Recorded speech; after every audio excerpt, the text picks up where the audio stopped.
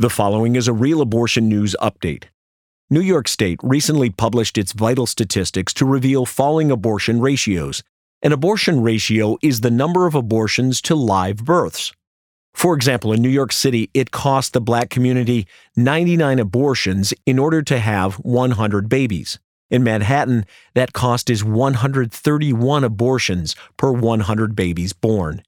In 2016, statewide, there were 35 abortions for every 100 live births, down from 2008 when it cost 47 abortions for every 100 babies born. The costs are even more telling when viewed through the lens of ethnicity. For every 100 babies born to white women, it costs 17 abortions. For Hispanic, it costs 37, and for Black, it costs 85 abortions per 100 babies born.